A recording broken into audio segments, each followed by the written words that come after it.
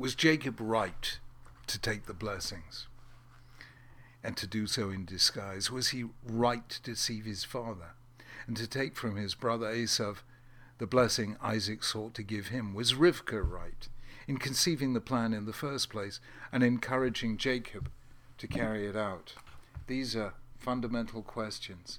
What's at stake is not just biblical interpretation, but the moral life itself. How we read a text shapes the kind of person we become. Here is one way of reading the narrative. Rivkah was right to propose what she did, and Jacob was right to do it. Rivkah knew that it would be Jacob, not Esau, who would continue the covenant and carry the mission of Abraham into the future. She knew this on two separate grounds. First, she'd heard it from God himself in the oracle she received before the twins were born. Shnei goyim bevitnech, 2 nations are in your womb, 2 peoples will be separated from within you, one will be stronger than the other, and the elder will serve the younger. V'rav yavod tza'ir. Esau was the elder, Jacob the younger, therefore it was Jacob who would emerge with greater strength, Jacob who was chosen by God. Secondly, she'd watched the twins grow up. She knew that Esau was a hunter, a man of violence. She'd seen that he was impetuous, mercurial, a man of impulse, not calm reflection. She'd seen him sell his birthright for a bowl of soup. She'd watched while he ate, drank, rose, and left. So Esau despised his birthright. No one who despises his birthright can be the trusted guardian of a covenant intended for eternity. Third, in any case, just before the episode of the blessing, we read when Esau was 40 years old, he married Judith, daughter of Beri the Hittite, and Bosmat, daughter of Elon the Hittite. They were a source of grief to Isaac and Rivkah. This, too, was evidence of Esau's failure to understand what the covenant requires. By marrying Hittite women, he proved himself indifferent both to the feelings of his parents and to self-restraint in the choice of marriage partner that was essential to being Abraham's heir. The blessing had to go to Jacob. If you had 2 sons, one indifferent to art, the other an art lover and aesthete, to whom would you leave the Rembrandt that's been part of the family heritage for generations? And if Isaac didn't understand the true nature of his sons, if he was blind not only physically but also psychologically, might it not be necessary to deceive him? He was by now old. And if Rivkah had failed in the early years to get him to see the true nature of their children, was it likely that she could do so now? This was, after all, not just a matter of relationships within the family. It was about God and destiny and spiritual vocation. It was about the future of an entire people, since God had repeatedly told Abraham that he would be the ancestor of a great nation who'd be a blessing to humanity as a whole. And if Rivkah was right, then Jacob was right to follow her instructions. This was the woman whom Abraham's servant had chosen to be the wife of his master's son, because she was kind, because at the well she had given water to a stranger and to his camels also. Rivkah was not Lady Macbeth. She was the embodiment of loving kindness. She wasn't acting out of favoritism or ambition, and if she had no other way of ensuring that the blessing went to one who would cherish it and live it, then in this case the end justified the means. That is one way of reading the story, and it is taken by many of the commentators. However, it is not the only way. Consider, for example, the scene that transpired immediately after Jacob had left his father. Esau returned from hunting and brought Isaac the food he'd requested, and then we read this. Isaac trembled violently and said, "Who was it then that hunted game and brought it to me? I ate it just before you came, and I blessed him, and indeed he will be blessed." When Esau heard his father's words, he burst out with a loud and bitter cry and said to his father, "Bless me too, my father." But he said, "Your brother came b'mirmah, deceitfully, and took your blessing." Esau said, "Isn't he rightly named Yaakov? This is the second time he's taken advantage of me. He took my birthright, and now he's taken my blessing." Then he asked, "Haven't you got one blessing left for me?" It is impossible to read that passage, the text as it stands without commentary, and not to feel sympathy for Isaac and Esau, rather than Rivkah and Jacob. The whole language here, Isaac trembling violently, and Esau bursting out with a loud and bitter cry. This cannot but affect us deeply. Here's an old man who's been deceived by his younger son, and a young man, Esau, who feels cheated out of what was rightfully his. The emotions triggered by this scene stay with us long in the memory, and they cause us to identify with Esau, not Jacob. Then consider the consequences. Jacob had to leave home for more than 20 years in fear of his life. He then suffered an almost identical deceit practiced against him by Laban when he substituted Leah for Rachel. When Jacob cried out, Lama rimitani, why did you deceive me? Laban replied, Lo yesarkem bimkomenu, it is not done in our place to set the younger before the elder. Not only the act, but even the words used imply punishment to Jacob measure for measure. Deceit, of which Jacob accuses Laban, is the very word Isaac used about Jacob. And Laban's reply sounds virtually like an explicit reference to what Jacob had done, as if to say, we don't do in our place what you have just done in yours. And then the result of Laban's deception brought grief to the rest of Jacob's life. There was tension between Leah and Rachel. There was hatred between their children. And then Jacob was deceived yet again, this time by his sons, when they brought him Joseph's blood-stained robe, another deception of his father by his children involving the use of clothes. And the result was that Jacob was deprived of the company of Joseph, his most beloved son, for 22 years, just as Isaac was of Jacob. When asked by Pharaoh how old he was, Jacob replied, Few and evil have been the years of my life. Now, Jacob is the only figure in the Torah to make a remark like that, and it's hard not to read the text as a precise statement of the principle of measure for measure. As you have done to others, so will others do to you.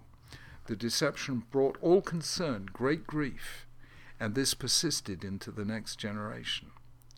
My reading of the text is therefore this. The phrase in Rivka's oracle, V'rav Yavod Sa'ir, is in fact ambiguous. It may mean the elder will serve the younger, but it may also mean the younger will serve the elder. It was what the Torah calls a chidah, that is, an opaque, deliberately ambiguous communication. It suggested an ongoing conflict between the two sons and their descendants, but not who would win. Isaac fully understood the nature of his two sons. He loved Esau, but this didn't blind him to the fact that Jacob would be the heir of the covenant. Therefore, Isaac prepared two sets of blessings, one for Esau, the other for Jacob.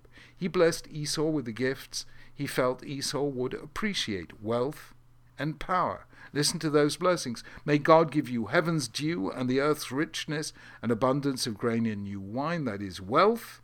May nations serve you and peoples bow down to you. Be Lord over your brothers, and may the sons of your mother bow down to you. That is power.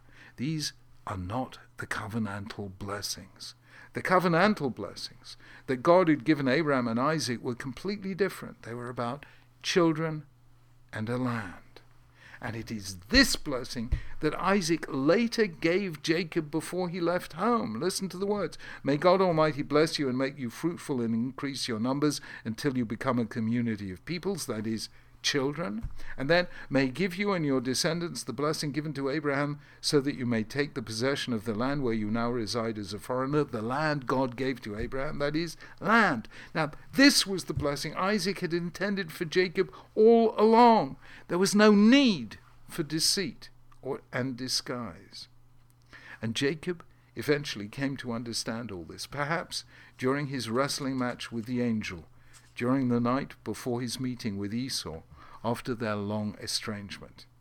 What happened at that meeting is incomprehensible until we understand that Jacob was giving back to Esau the blessings he had wrongly taken from him. The massive gift of sheep, cattle, and other livestock represented heaven's dew and the earth's richness, that is, wealth. And the fact that Jacob bowed down 7 times to Esau was his way of fulfilling the words, may the sons of your mother bow down to you, that is, power. Jacob gave the blessing back. Indeed, he said so explicitly He said to Esau, please accept et birkati, this my blessing that was brought to you, for God has been gracious to me and I have all I need. On this reading of the story, Rivkah and Jacob made a mistake, a forgivable one, an understandable one, a well-motivated one, but a mistake nonetheless. The blessing Isaac was about to give to Esau was not the blessing of Abraham. He intended to give Esau a blessing appropriate to him. In so doing, he was acting on the basis of precedent. Don't forget, God had blessed Ishmael with the words, I will make him into a great nation. This was the fulfillment of a promise God had given Abraham many years before when he told him that it would be Isaac, not Ishmael, who would continue the covenant. And Abraham said to God, would that Ishmael might live unto your blessing. And God tells him, yes, I will bless him too. Isaac surely knew this, because according to Midrashic tradition, he and Ishmael were reconciled in later life. We see them standing together at Abraham's grave. It may be that this was a fact Rivkah didn't know. She associated blessing with covenant. She may have been unaware that Abraham wanted Ishmael blessed, even though he knew he wouldn't inherit the covenant, and that God himself had acceded to that request. If so, then it is possible that all four people acted rightly as they understood the situation, yet still tragedy occurred. Isaac was right to wish Esau blessed as Abraham had sought for Ishmael. Esau acted honorably toward his father. Rivkah sought to safeguard the future of the covenant. Jacob felt qualms but did what his mother said, knowing that she wouldn't have proposed deceit without a strong moral reason for doing so. Do we have here one story with two possible interpretations? Perhaps. But that isn't the best way of describing it. What we have here, and there are other examples in Genesis, is a story we understand one way the first time we hear it, and a different way once we have discovered and reflected on all that happened later on. It's only after we've read about the fate of Jacob in Laban's house, the tension between Leah and Rachel, the animosity between Joseph and his brothers, that we can then go back and read Genesis 27, the chapter of the blessing, in a new light and with greater depth. There is such a thing as an honest mistake. And it's a mark of Jacob's greatness that he recognized it and made amends to Esau. In the great encounter 22 years later, the estranged brothers meet, embrace, part as friends, and go their separate ways. But first Jacob had to wrestle with an angel. That is how the moral life is. We learn by making mistakes. We live life forward, but we understand it only looking back. Only then do we see the wrong turns we inadvertently made. This discovery is sometimes our greatest moment of moral truth. For each of us, there is a blessing that is ours. That was true not just of Isaac, but also Ishmael, not just Jacob, but also Esau. The moral could not be more powerful. Never seek your brother's blessing. Be content with your own.